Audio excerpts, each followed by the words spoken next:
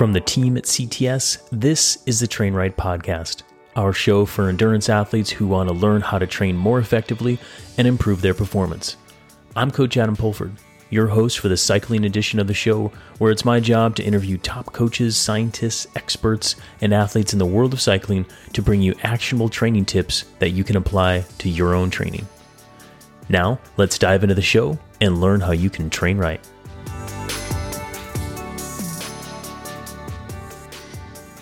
All athletes, professional, amateur, weekend warriors, we go through adversity and seek to overcome the challenges as we push toward our goals. I'd argue that all humans living a life do the same thing. And in the context of an athlete, the goal is a bit more objective. In the context of a professional athlete whose sole purpose and paycheck relies upon their performance to keep their job is even more objective. And that's why I've chosen the guest specifically for today. She's a professional athlete at the top of her game, going for wins in the Women's Pro Tour Peloton and medals at the Olympic Games, all of which are very objective goals. However, the human element still needs other subjective things like balance, happiness, fun, other non-bike things. Everyone's balance is as different as their own story. But I hope that the stories we tell today helps you, the listener, to seek balance and overcome adversity when it does happen again in the pursuit of your objective and subjective goals into 2023 and beyond. We have a lot of fun today on the episode. The person who I'm interviewing, she's one of my athletes. We've been working together for some time, and I just think that she brings really good energy to the table. She's got good perspective on all of this. She never ducks away from the pressure. She loves it. She loves to win, but at the same time, she keeps the balance throughout. She has a ton of fun. So we start a little goofy, but it's like I said, we're just having fun throughout. And then we get into some of the nuts and bolts of how we've done it, both successfully and sometimes unsuccessfully throughout her career. And again, I just hope that the stories that we tell and some of the techniques we used are helpful for you to apply to your own training.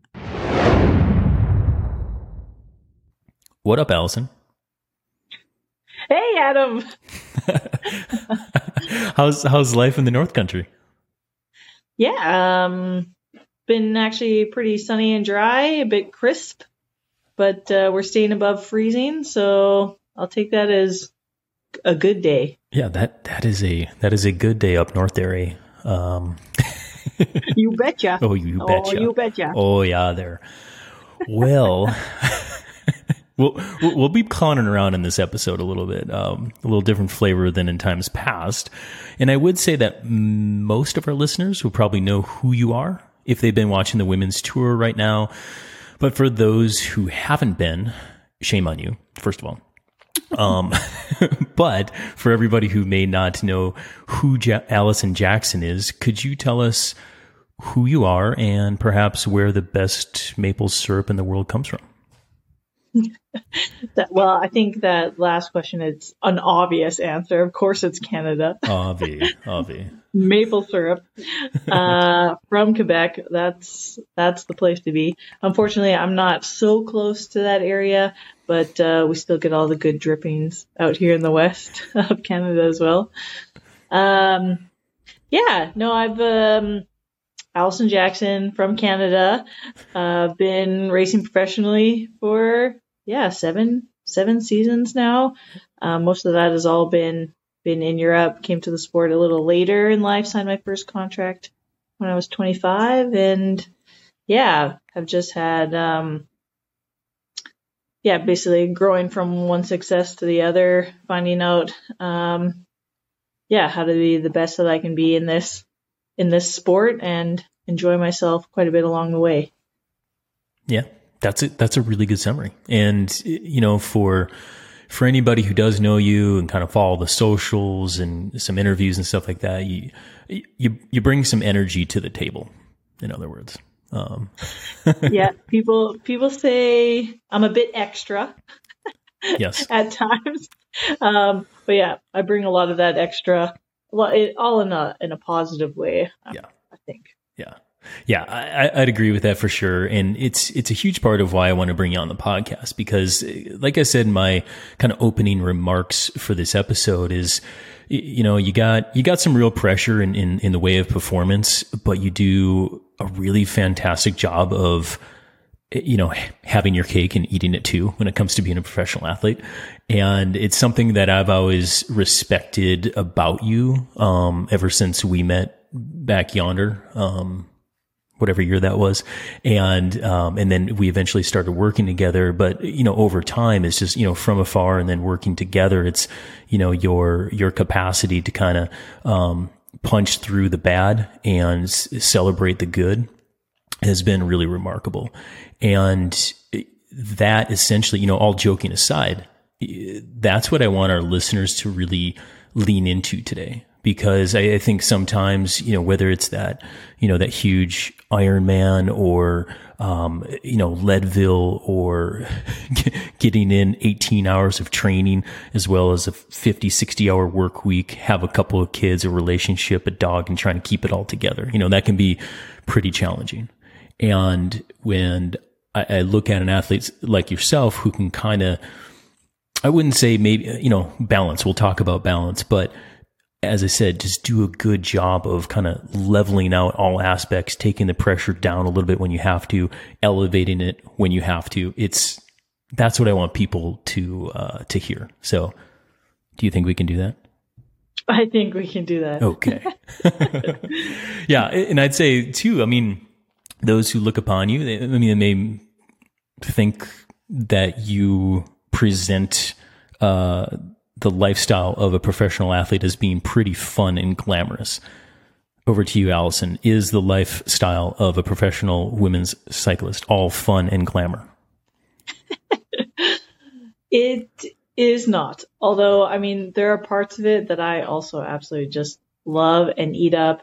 And those real good parts, I for sure project the most. 'Cause there are a ton of fun moments, and you know, life is about story collecting, and we're doing a lot of that, and, you know, sharing that in a fun way. But I mean, when I signed my first contract, I knew that I was going to be missing out on some things. And I knew that when you accept the good, you're also accepting the dark side of that, the bad things. And, before I signed that first contract, I basically sat with myself and thought, okay, you know, what are the things I'm saying yes to, which means that I'm saying no to a bunch of other things. And you know, counting the cost is how I say that. And basically that was like, nope, if I'm going to be a pro athlete, I'm going to, say yes to the travel, say yes to new experiences, coffees in all sorts of different countries, and meeting people, and, you know, getting new bikes and stuff. But I'm also going to miss out on a lot of family time. I'm probably going to miss out on you know, best friends' weddings, maybe birthdays, you know, missing out on, you know, family things. Also, you know, vacation stuff is going to look a little different. I'm going to, you know, have to be pushing my own agenda sometimes on, you know, more social trips, or being away from home, managing relationships in a creative, different way. And,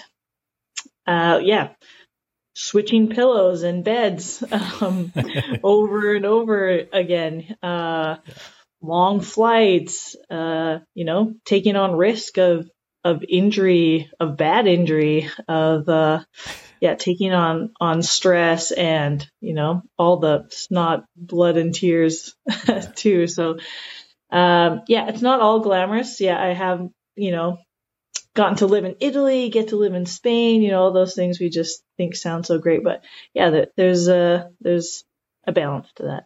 Yeah, there is. And if you zoom out far enough, I see it as, you know, just another job. I mean, sure, there's some glamour. If you're into bikes, I'd say people outside of this industry, they look on professional cyclists, most of them anyway, and be like, where's the glamour? That seems kind of gnarly. But just like any other job, I mean, there's the great parts and there's the crappy parts. And, being, throughout my career as well, coaching and directing, being on the road and kind of being in the thick of it, at races with athletes and stuff. You're also, there's times where you're just schlepping the stuff, and there's times where you're part of a world championship. And I think I grew to a point where schlepping the stuff was just as cool as that world champ, because it all combines together. And I haven't had a job in my life where you haven't had some of the bullshit to go along with the awesomeness, right? Yeah. And one of my mottos of life is actually do well with what you have right now. And basically for me, that helps me to look at what are the positives in my circumstance right now, or what are the things that I can really dig into and fully enjoy, that I'm going to grow from, that are going to give back to me, that are going to keep my heart happy. Really dig into those, and then recognize what is lacking, but not use that as an excuse for maybe why I can't perform, or an excuse for why the situation will be bad. But just look at how to manage those things, not dwell too much on that, just really try to focus on what are the good parts. And that will always be shifting and changing. So, that's great. In that mantra or that worldview, I would say it kind of hits home with what I want, like the goal of this episode for a lot of people to hear, and I think it also sets the stage for at least, the past couple years of your career, because I'd say we were at some of the highest of highs in 2021 and almost at some of the lowest of lows in 2022. So I don't know if you could, for our listeners, could you maybe like highlight some of those highs of 2021 and I'll kind of like guide you into that 2022, and we can talk about that. But what happened in 2021 that was like so amazing and rewarding to you? What's the highs? Yeah. I mean, first off, I had a great team environment that just really made my heart so happy. And I think, a happy heart really translates into good performance and how you can interact with the job that you have to do. But yeah, I had the best season of my life. So, and ticked off a lot of things on the box of goals, and, made a lot of dreams come true. So, I mean, results wise, I got to be national champion, but on the road and the time trial, double national champion. You get to wear that Maple Leaf jersey. A double. That's a great Canadian reference. I hope everyone got that. And also, getting to compete at the Tokyo 2020 Olympic Games. Absolutely dream come true. Won my first world tour stage, CIMAC Ladies Tour, and won the green jersey tour in Norway that year, and then had my best ever result at a World Championships. Actually, the best result that Canada has seen since I've been a part of the program. 6th place at the Road World Championships in Belgium. I didn't know that was the best Canada had done. Huh. Wow. For as many years that I've been in it. Oh, okay. Gotcha. Yeah. In Innsbruck in 2019, we also had I was on the team, and we got Carol Ann. She was also 6th. So we got to break that mark. Yeah. But yeah, got to break the 6th barrier. Yeah, we can do that. Yeah. So I mean, a ton of momentum, huge, amazing year for sure. And everything was, ship shape going into 2022. And I was super excited because, like, as a coach kind of looking in, like, we had all the boxes checked. We had all the CTL and all the metrics and all the momentum and all the trends going in the right direction. And all of a sudden, I don't even remember what month it was, but like early on, what happened? Yeah, I mean, it's a winter months out here, so we're doing some skiing. Got to stay warm there, eh? Got to stay warm. And I had a crash, tore my ACL. Yeah. And from other sports that I know, basically getting that news, I thought, oh man, that's like season over. Thankfully, like the trend in how we manage ACL injuries has been changing, but also as a cyclist in a linear sport with a lot of stability, we didn't have to go down the surgery route, but it still, it takes time to recover from an injury. And then once you get recovered, then you get COVID, and then that takes you out for a while. And then, and already, we're in season at this point, trying to, catch up. And then, crashed, Gant Wevelgem was basically, my A-list target for the year. Crashed bad, got a concussion, had to spend whatever the couple of days were in like full darkness, and it's just, one of those things you just gotta wait out. So that was time off again. We're getting back up to fitness, feeling really good. Coming into nationals, want to defend that the double, and am laid out that full week, just like sickness, all the snot and head cold stuff. You can't breathe. I'm just in bed for the 6 days leading up. I can't breathe on the time trial days, so I skip that, hoping to be better for the road race. Show up. It's in my hometown. I'm going to race. Haven't been riding all week. Still feel terrible, but, sometimes you don't get the best prep for an event, but your body sometimes, and also for me, I'm an entertainer. I get in front of a group of people in a crowd and my, fans and family, and there's going to be some energy pulling from somewhere, but, still that's not the place that, I'm not at peak performance. You rallied for nationals though. Like I was impressed, ultra impressed by that for sure. Just full entertainer. Yeah. But kind of for the people, and still a double, but only for the silver medal though at nationals that year. Yeah, that's right. Yeah. Crit. I got to race in the road race, second in both. Yeah. But I'll pause you there because I'll give you. Let me confession time here a little bit because. And I think it plays too on like how we overcome some of this adversity throughout because, we had really good momentum. We were both, excited for the trajectory of 2022 that we had a major injury to start the year off. And I remember I was on a training camp in Florida when you called, and I don't know if you remember this, but I was like shopping at the Publix and there's probably like, and it was like super late at night. I'm talking to you and like it's emotional and I'm like, man, ACL, like, all right. Haven't had an athlete with an ACL injury for a while. We can do this. And I was just like trying to be as positive as possible, but I was like, man, Allison, like, I don't know about this year. Like that was in the back of my head. I don't know if I really communicated that, but. And that's probably something, also with the athlete. At some point, the athlete might be so like distraught and terrible, and we need the balance of the coach to, keep sure. The positives up. But oh man, yeah. So and I could you were low for sure. So I was just like, no, we can figure this out, and we did. I mean, like you got on it from like getting all the doctors involved. I was reaching out to everybody that I knew, PTs, orthos, all the things.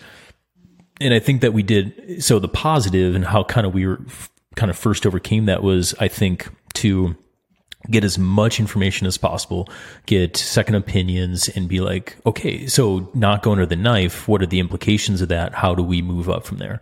And it wasn't sexy. It wasn't glamorous. It wasn't awesome. It was a lot of trainer time. It was a lot of start slow, or start low, go slow kind of thing and build up.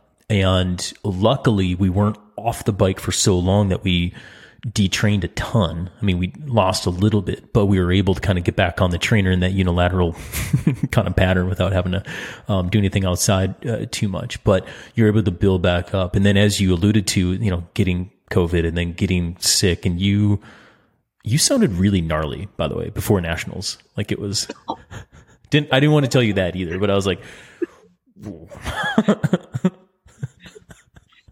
oh yeah. No, I mean, the mountain of tissues that was piling up in the bedroom. Yeah, it was not good. Yeah. But again, like like coaching remotely, I never said, hey, AJ, you sound a little gnarly there. Why don't you blow your nose before you talk to me? I was just like, here's where we are. Right. Yeah. And so, throughout that time, I mean, can you what's the self-talk? What are you telling yourself when you tear your ACL after you just competed in the Olympics and placed the highest at World Championship than a Canadian has done over the past 10 years?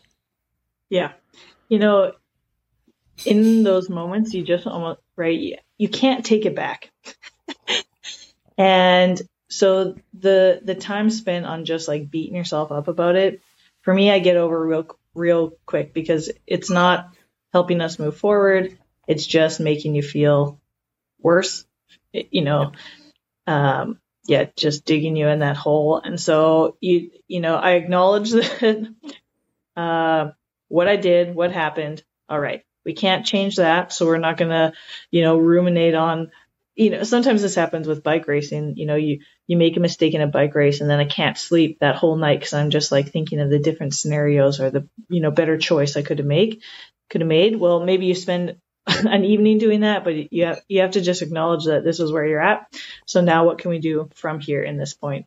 And even if it's, a bit shit, that's just all right. Now, if we believe everything is figure outable, this is where we got to get creative. We got to reframe the situation or think of, what can we work with right now? And so, and I think especially with the ACL injury, we really had to get creative. And that's also when we pull into other resources and people to figure out how can we, maintain the training? How can we also heal the injury? And I mean, there's a lot of emotions and the self-talk that you have to go through and manage and keep that up. So there was a lot of physio, a lot of, the recovery tools that I had access to,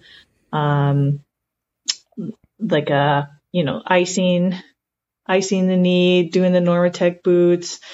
Lots of appointments with the physio, with the different modalities that they have. Also, I could still be on the bike on the trainer, being, just careful with clipping in and clipping out and, managing the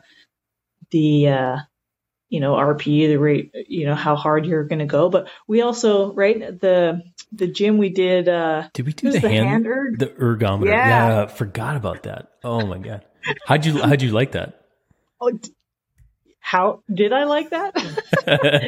I guess two maybe separate questions. Did you like that? How did you like that? Because I remember being like the first kind of observations or comments or discussion. Tell me, because I know. Yeah, the cyclists, we are not used to using our arms, but I believe so much that I'm so fit. But man, that thing destroyed me. Yeah. But it's interesting because it's like, how is this, like I'm, cycling with my arms. How is this actually going to help me at all as a cyclist? But right then, that's when we get to the basics of physiology. So what are we training? Okay, if we're not training, or we might not be training the leg musculature, but we can train that with a bit of the physio stuff, the strength work, on the bike stuff. But we've got to keep up, our VO2, how we're breathing, the intensity and stuff. And that's where your expertise comes in more than mine. But to be able to understand what we're training and how we can get the outcome by being creative and thinking a little bit differently. Yeah. And I had totally forgot about that while I was creating the outline here, but a quick note to that. And I think it's also, cause I had to figure this out for another elite athlete who broke her lower leg or broke her ankle or something, years ago. And we used the hand to keep energy systems maintained as best we could. And what goes on with that upper body ergometer, it's just so hard. You can't do volume, really. You don't have the, right. You don't have the specificity to training. You don't have all the particular muscles and the, kinetics. That's not the right word for it, but you can't do a ton of volume with your upper body. So therefore, our approach was to maintain the glycolytic energy system and VO2 max, essentially by going more than medium hard and hard, right? It was a lot of perceived effort of 8, 9, a splash of 10. And we would then couple that with all the other stuff you're doing with PT and what we could do on the bike. Essentially, the bike was the zone 2 and the hand ergometer was zone 4 and above. And I think we did a pretty good job of that, even though it sucked at the time. Yep. Yeah. Yeah. But also, I was pretty sure I was acting just like a crazy person in the gym. You know, that person that... Right, because I know how to train. I know how to go all out. Yeah. So I'm in there just probably flailing around like full gas. Like everyone's heads are probably just like, what is going on? And it's not a quiet machine either. No, so anyway, absolutely not. But do what you got to do. Also, do the best with what you got. Right. That's right. Hand ergometer is what we had. And you got to be, bold. You got to be brave. You got to be brave to be bad at something new. And that's I'll tell you, I was pretty brave in that gym. Yeah, bold. Well, I'm glad you were brave. I'm glad you were brave. We got through it. Yeah, I forgot about that. Glad that's behind us, by the way. But that reminds me too of how you approach, and also I think how we both approach really anything bad or good. And the best conversation I had was actually with Jim Miller, who's national, I don't even know what his official title is. He runs USA Cycling and coaches a lot of people for winning world championships. Dear friend, he's been on the podcast, but we decided we both had this 24-hour rule where you got 24 hours to either celebrate the successes or digest the losses, right? Do whatever you want, kind of in that 24 hours, but then we're moving on. And I'd say that's something that I've never had to kind of officially talk about with you necessarily, just because you have that mindset and you're like, all right, let's move on, leave what does not serve us, keep what does, and move forward in a positive way. And that's also something that I think people, can learn, from you and can kind of learn from that process. It's just like whatever it is. Definitely celebrate. I don't think that, I'd say me as a coach, one of my drawbacks is I probably don't celebrate the victories enough. I'm always kind of digesting how we can get better.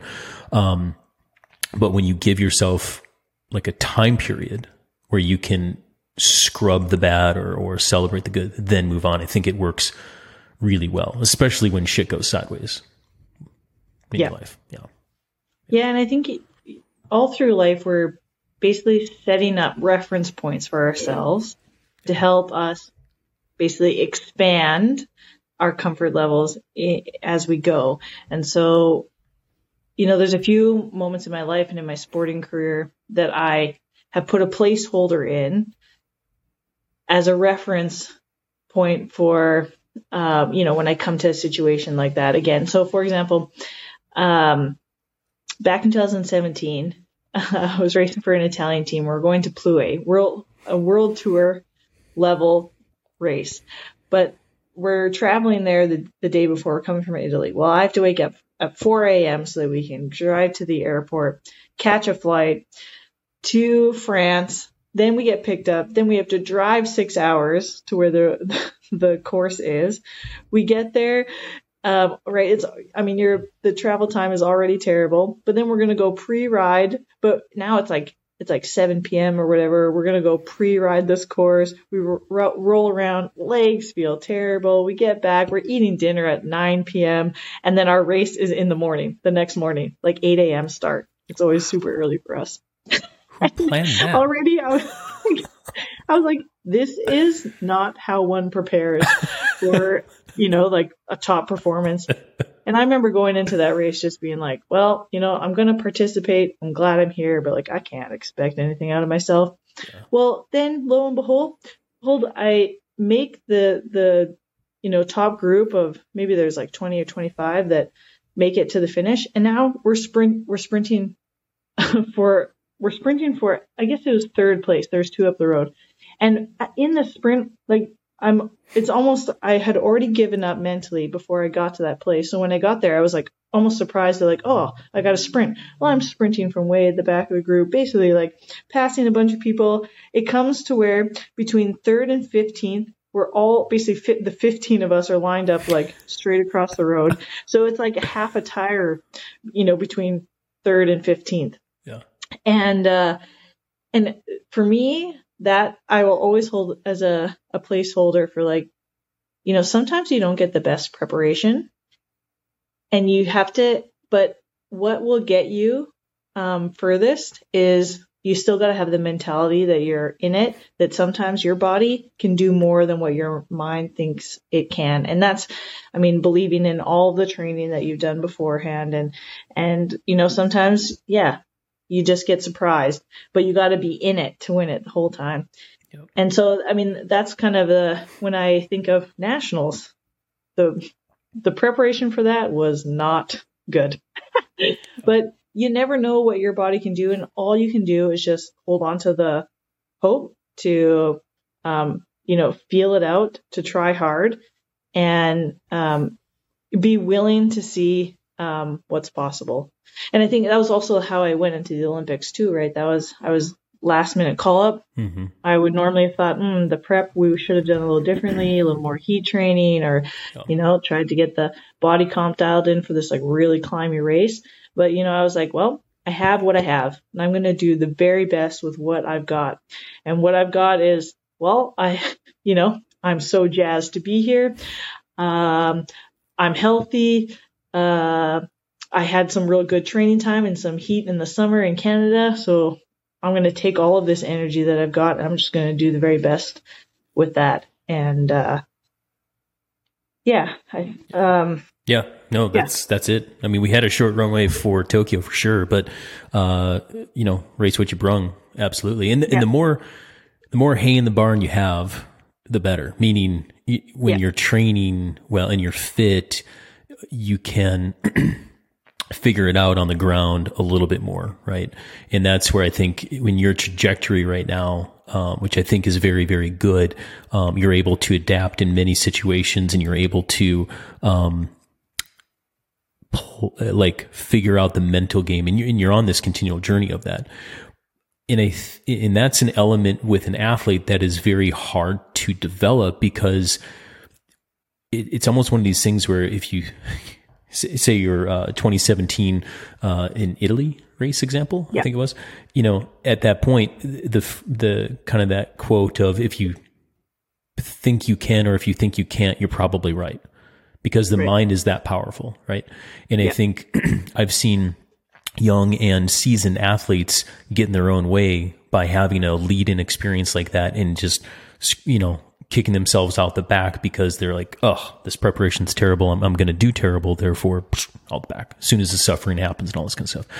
The thing you got to realize is, whether it is that Ironman and all you got to, do is kind of keep on going, or if it's a full on sprint, life is chaotic enough where anything can happen.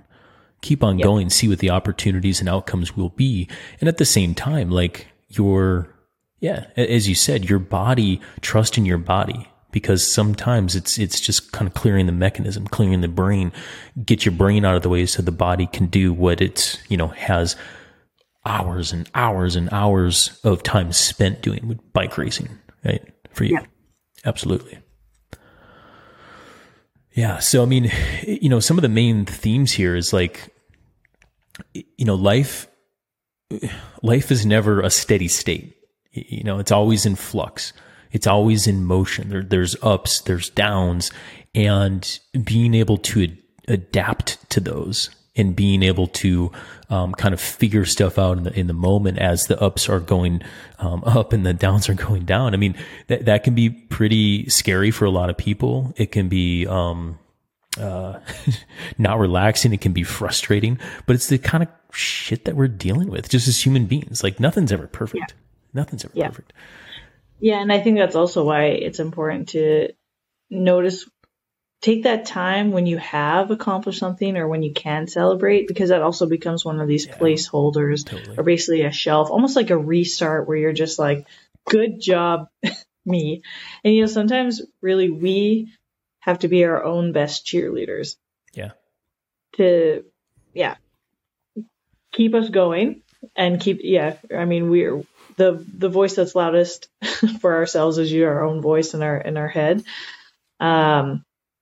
And then it also helps us, like, when we take a moment, and even if it becomes sort of like a physical something that we do. So, you know, it's always like nice in Art by Grace is if we win something, well, maybe we get that jersey so that there's like a little physical reminder or moment, or, you know, that photo where you're like, yes, I accomplished something. Or maybe it's, you know, buying yourself that new coffee maker, or these are things that I've done to just basically take a moment to just like celebrate and put a pin in it to, really let it soak in. Because I think also, right, with athletes, we're always looking ahead to the next thing. There's always going to be a new goal.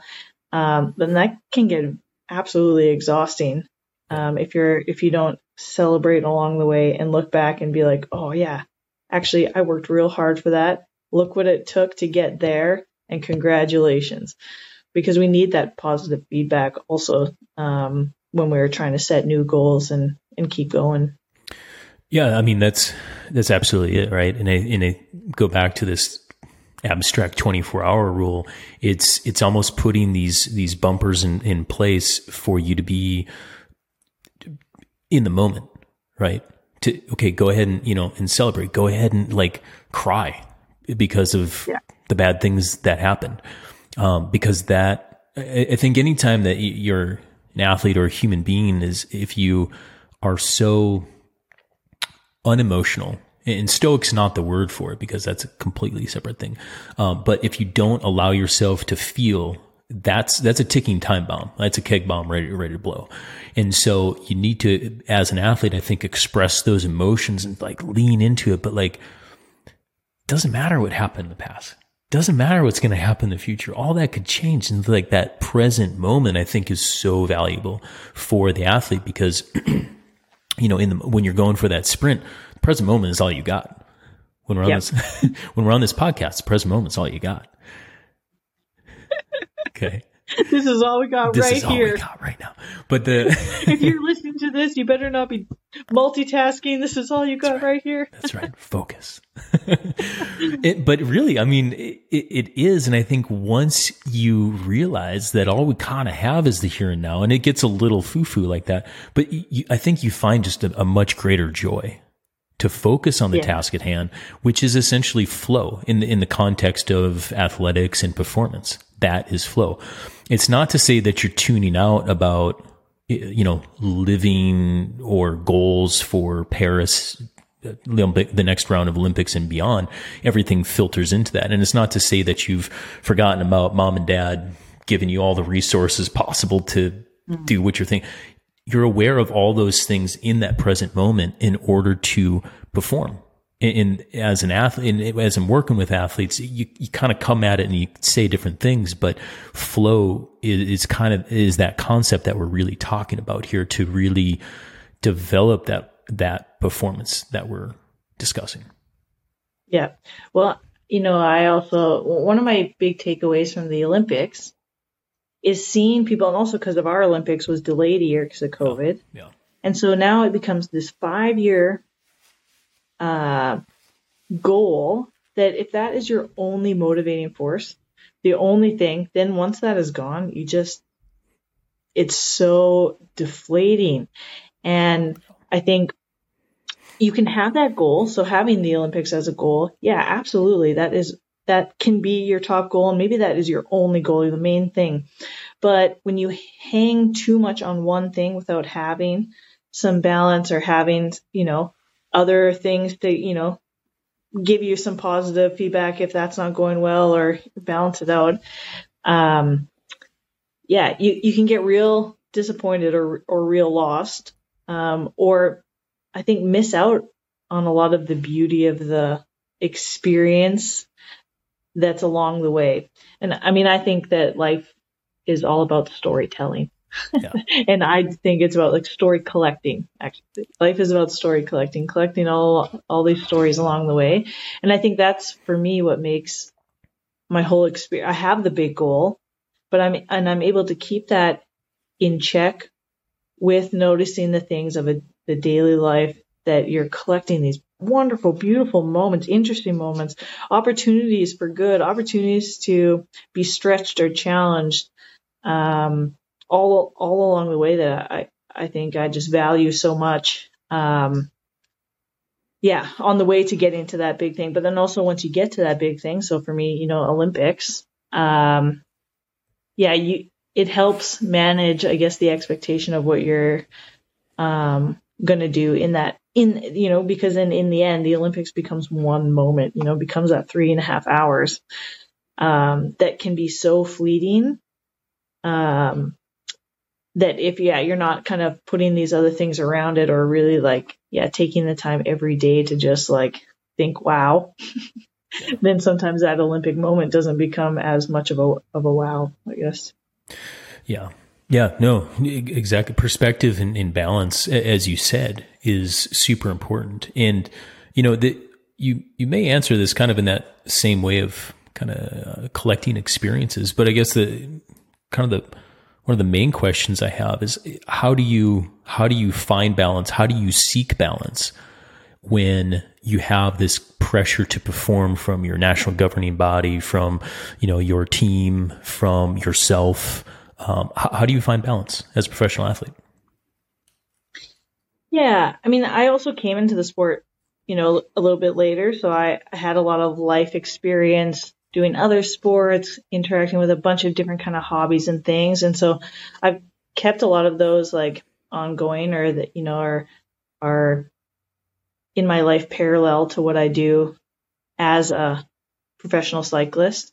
And I think that's what, I also say that a happy heart makes a big difference in how you perform and in how you perform in life, or how you interact with the things that happen on a daily basis. And so I really keep a good balance of, it's my community is super important. So the friends and the family and the influences I have around me, really just fill up my heart. And, and they're not just friends and people that are in the bike world, but involved in different worlds as well. So that, if you need a break from that cycling, or, maybe cycling is just giving you negative feedback, you need to have places and people that are going to give you positive feedback. And so, that's doing other hobbies, or for me, that's really when I do all my silly videos and TikToks and things that is a whole nother, it is so separate. It's so different from, performing as a bike racer, and just, this creativity, outlet. And that for me, and just all the laughter and joy that I get from that is really just feeds and fills up my heart in a way that, helps balance out when, the hard parts of cycling, when you have to have so much focus and discipline. The making silly videos really has its own just creative, outlet, and a very different parameters, or checks a lot of different boxes that aren't in cycling. Yeah, and I hoped you were going to bring up TikTok. I hope that was going to be your key answer to how you find balance. Yeah. Because my life balance is TikTok, where other people are I need to get some life balance away from social media. But well, exactly. And in fact, I was at a USA Cycling conference, and Scott Schitzpan was talking about how he's leading this big group of high schoolers, and it's like on the Colorado League. I mean, this group grew from like 5 to 115 or something like this on the Front Range of Colorado. Talked about social media and how, the Gen Z or the Zoomers are super into riding bikes. Like there's a ton of people on mountain bikes and road, but it's different. They're not always necessarily competing, but they're a lot on social media, on devices and all this kind of stuff. And talked about how that is not necessarily a bad thing. I mean, it's a creative outlet. It's a social outlet to connect with all these different people. And oftentimes it's not the cycling community, but it's people to kind of hang out with. And I oftentimes kind of find that in myself too. Like there's a creative space where you can use these devices to, just as an outlet, right? And I would also say, like, being in this industry for over 16 years now, you work, you go to all the bike races, you're on the road 150, 200 days a year. Last thing you want to do is come back to your bike friends and talk more about bikes. No offense, bike friends out there. Super cool. Yeah. But you just need some time and space. Yeah. Yeah. Exactly. And your TikToks rocket, by the way. So they're hilarious. I wish I had that. I wish I had that bravery like you had in the gym. I need that for TikTok. I don't know what I'm doing. All right. So we talked about some of the injuries. We talked about illness. We're in off season right now. How do you stay motivated when you get some bumpy roads or when it's cold, the maple syrup is frozen, and you got 5 hours in your schedule? That's right. Does maple syrup freeze, by the way? It has to. Well, so you know how, so let me tell you how you get maple syrup out of a tree. Let's hear So basically, in season, you can tap trees only in the spring, and that's basically all the sap in the tree is frozen. And right when the season is changing, then all of it thaws, and then that's when it drips, and that's when you can tap a tree and for the syrup to come out. Otherwise, then it just gets thick and it doesn't move. So that's in the springtime when you can tap the tree for all the sap. It runs down lines. They boil it a ton. Anyway, that's how you get maple syrup. So you could say that, yeah, I guess in the earliest of the process, the maple syrup is frozen in the tree. It's frozen gold until the springtime. It drips out, and then you get the liquid gold. Quick fun fact side note, being from northern Minnesota, and we had land where there's still an old broken down sugar shack where they used to harvest maple syrup out of. I remember deer hunting with my dad, and there would be these like remnants of the sacks and stuff. It's like people that would forget to a random tree over there with a sugar sack is what we called it. Yeah. But I did somewhat know that was a very good explanation of how to get the liquid gold out, for sure. But maple syrup does freeze, folks. It gets real cold up there. But I guess you could also it would be, like maple rock candy. So you can still ingest it in any form. So are you out there like in your 5 hours? And we'll get to the 5 hour question, how do you stay motivated? But are you out there like licking maple trees for that hard rock candy for a quick glucose? Hard rock candy. Yeah. Glucose, or how does that work? We're just like pockets full.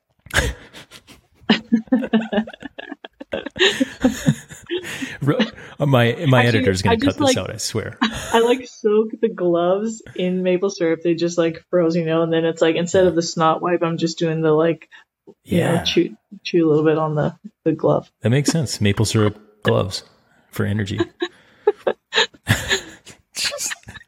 Anyway, all right. So the maple syrup is frozen. You got 5 hours on the training. It's off season. How do you stay motivated to get after it right now?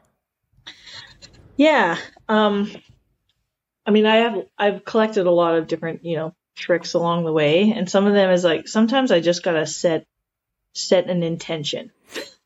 And maybe sometimes the motivation is hey, what is the one race, I really want to do well at, Paris-Roubaix. I'm just going to think about and also, Paris-Roubaix is such a good, hard race. It's going to, what that race needs is a fighter. So then I just think, all right, this day I'm going to, practice that fighter spirit. And every time when things get hard, I just think, well, Paris-Roubaix would be rougher. Your hands would be bleeding at this point, and you probably would have already crashed twice. And, so sometimes those little, stories I tell myself will keep me going. Or it's like, what I'm so obsessed with right now is, this Wanderer app where basically I'm trying to ride every road in my city, in my town. And, this thing connects with Strava, and every time you put your ride, upload your ride, it makes a heat map where you've ridden, but it'll give you a percentage of how many roads you've ridden in that community or that neighborhood. And some days I'm just riding in and out of cul-de-sacs. I can collect these.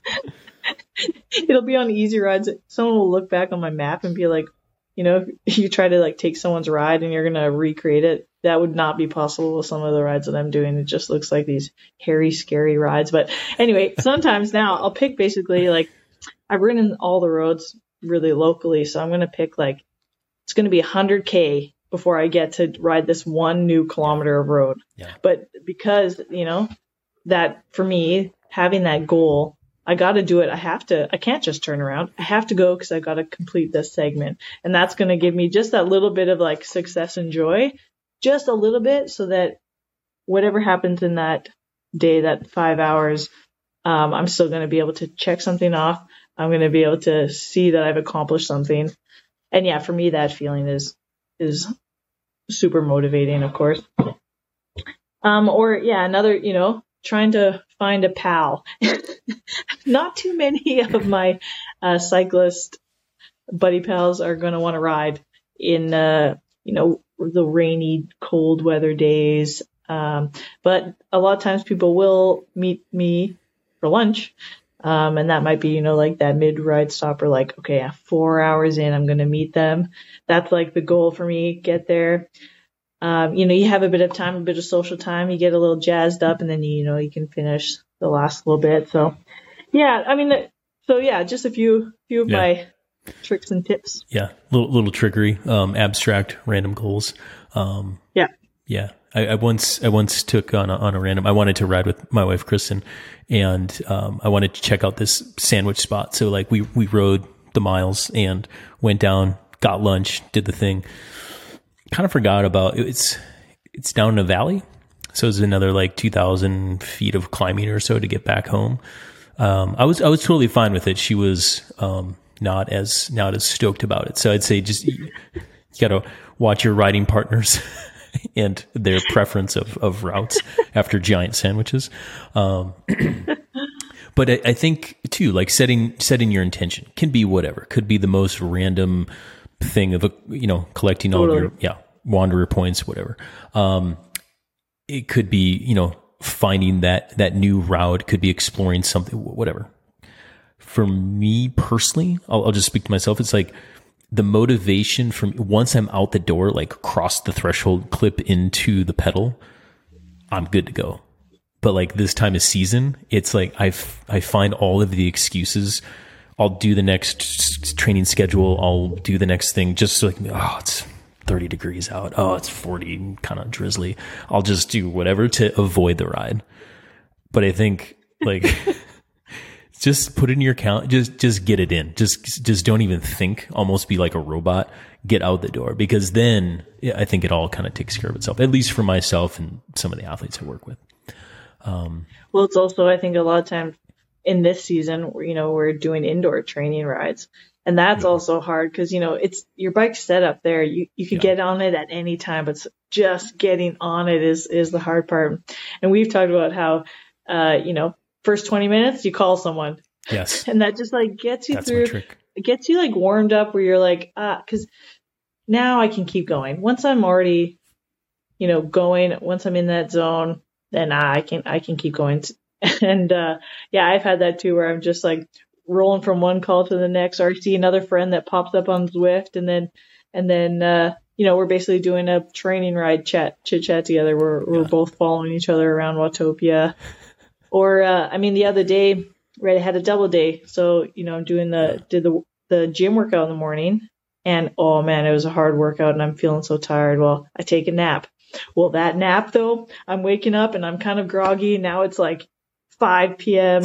I don't get riding till like 6. And, my coach here has me doing 3.5 hours or whatever it was. And I was like, this is going to be long. And the whole time I'm almost just thinking, I won't be able to do it. I won't be able to do it. Well, you know what? I'm just going to start. Just start. And then, my legs feel terrible. Well, I'm just going to do the first one, see how it goes. Or even, sometimes it is just about consistency. Even if I couldn't meet the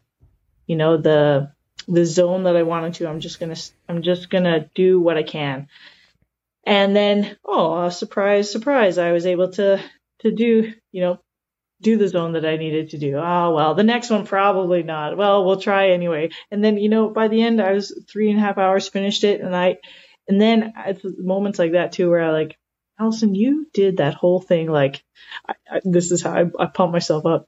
Like, you are such a great athlete, or like, wow, like I'm telling myself, like, and also, how did you, like, I feel like such a boss being able to finish that. I finished it at 9:30 p.m., but I did it, I did it. So it's also things like that I take the time to basically celebrate myself, or like, really feel like the good feelings of like completing that hard thing. So then when I get to that situation again, I think, I don't want to do this or whatever, but remember that feeling I had when I did finish. And so then you think, and because I really took the time to soak that in, then, it helps me like remember, embody that again and go for it. Yeah. Yeah, the sense of accomplishment that kind of comes through when you just don't want to do stuff. You just don't want to, do the work. It's cold. There's no reward. It's not a bike race. There's no podium. There's not all the people. It's just you sweating it out, right? But yeah, so when you can kind of flip that mentally and kind of give yourself that own reward, pump yourself up, I think it's amazing, and I think it's not glamorous.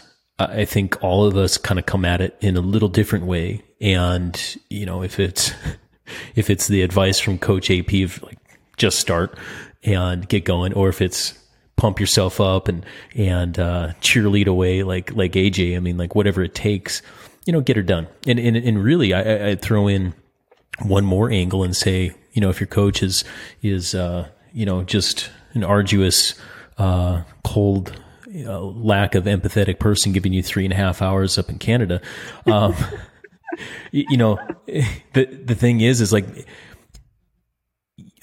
most people think that they have to come to the table and they have to perform at a 10 out of 10 for the day. The reality is humans are not perfect. Shocker. Human physiology is not precise. Human psychology is messy. And coach understands that.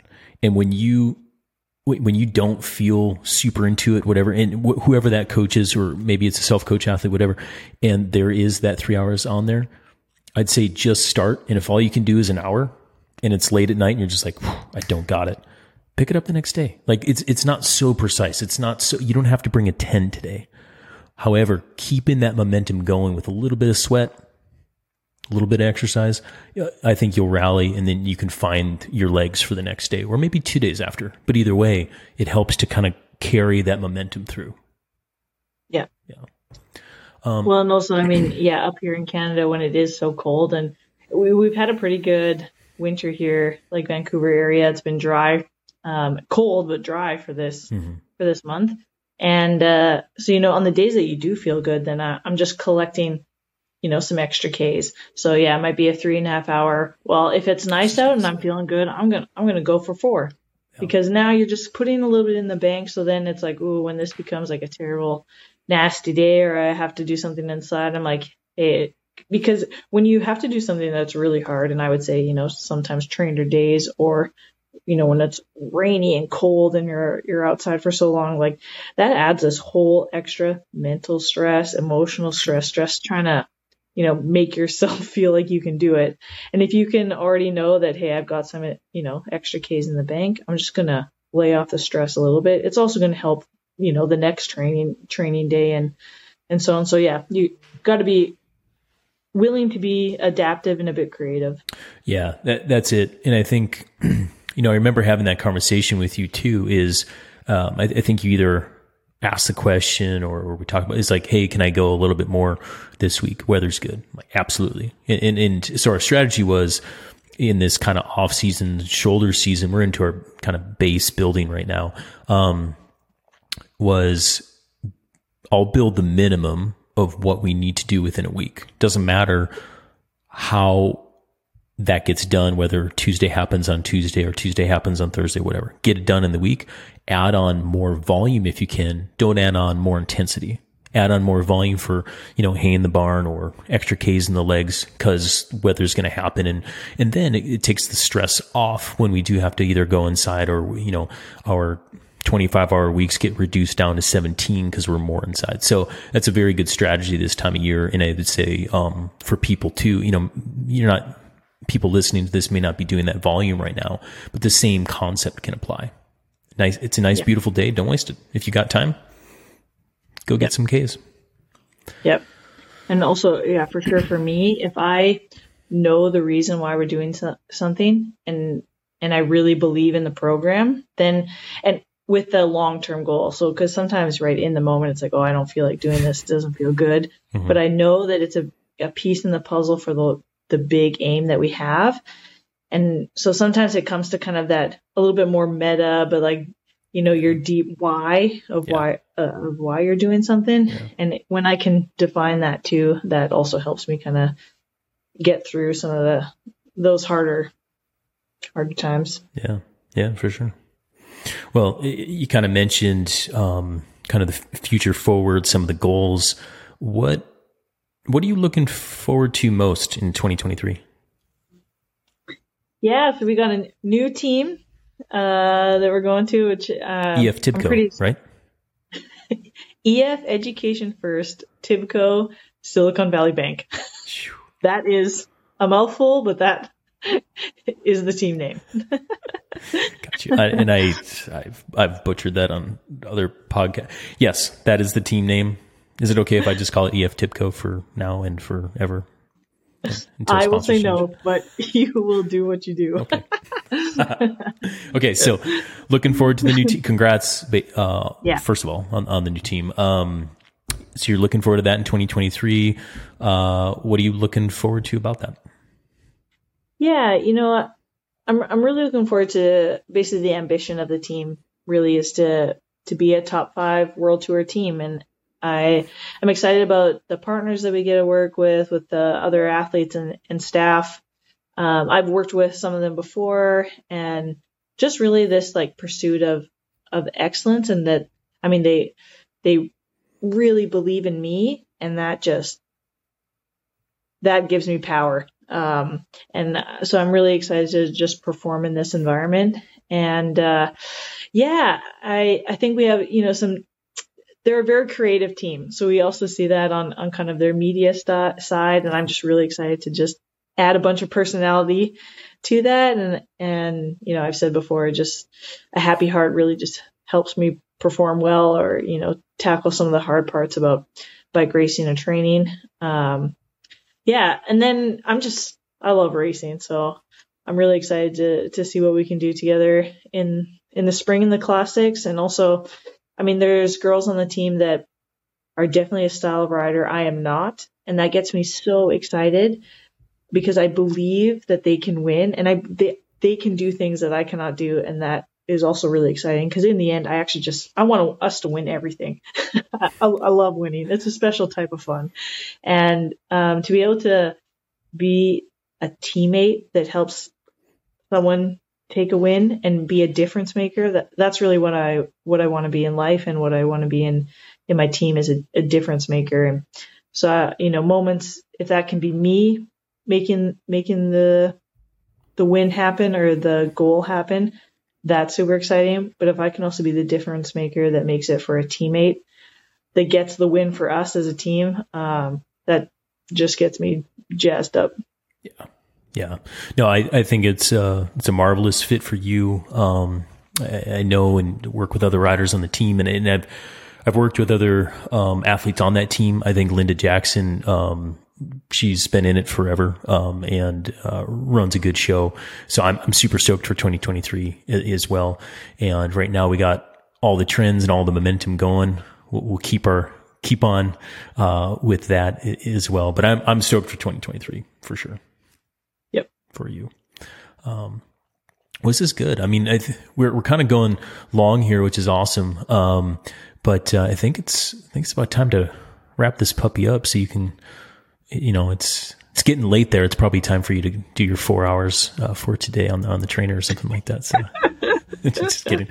But yeah, I think, in summary, if you're an athlete, if you're a human, you'll have setbacks, you'll have injuries, you'll have adversity. It's all part of life. And it's not to say that you should, compartmentalize that or kind of cut yourself off from that. Let yourself feel it. That's super important for kind of the growth and the long term and the empathy as a person, even as an athlete, because you gotta be able to be real with yourself in those situations. And I think it also helps you grow as an athlete to learn. But being adaptable in those situations and the highs and lows is one thing that we talked about today, of being able to kind of punch through that adversity, seeking out balance, whether you're, in season or, off season, in kind of just chugging through the miles or just completely off the bike is something that we talked about today too. But is there another thing or two more things or 1,000 more things that you would like to add to that, Ms. Jackson? Oh man. Yeah.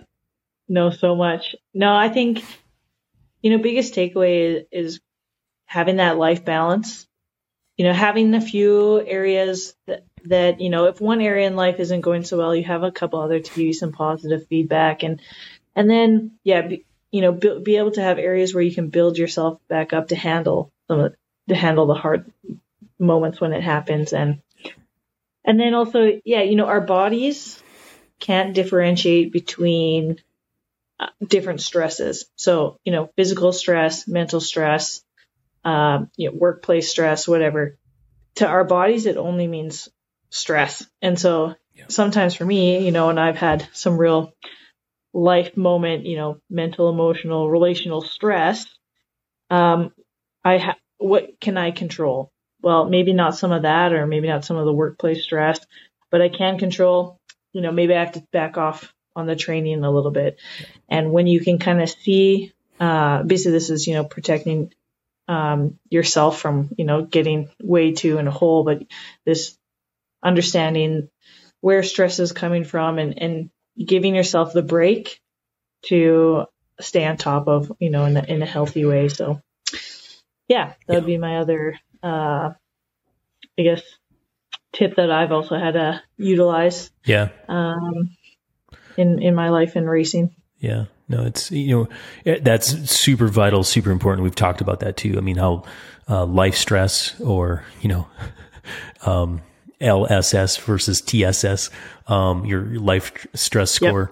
Yep. The first thing, when LSS is up, I mean, the number one thing that you can bring down is that TSS, right? And it's super hard to quantify. We don't have that I know of anyway, right? Like we don't have some sort of brain capturing device to monitor this stress that we talk about, but we know it's there. In an athlete, a person cannot perform when that LSS is high. And so, knowing how to adjust, knowing when to adjust, I think is the art of living, whether you are, an athlete or a human, but tuning in and just becoming aware and trying to get the best out of yourself. And that's what I love about athletics is it's a good excuse to get the best out of yourself because it provides that platform in the community to do it. So, totally. Yeah. Well, this has been super awesome. I mean, I personally love talking to you, whether it's on the phone, on microphones like we are today, WhatsApp, voice messages back and forth to each other, smoke signals coming from Canada back down to DC or whatever we're doing. But this has been a real treat. So thank you for taking time today to talk to us on the Train Right podcast, Allison. Appreciate it. I'm always following along on these conversations, and you got great people and experts in their fields on here chit chatting, and so it's fun. Thanks for having me. Hey, Trainwright fans, just in case you've been wondering where the ultra running show and Corinne have gone, well, she has taken some pretty cool opportunities and working on other projects in the ultra running community. We're super proud of her.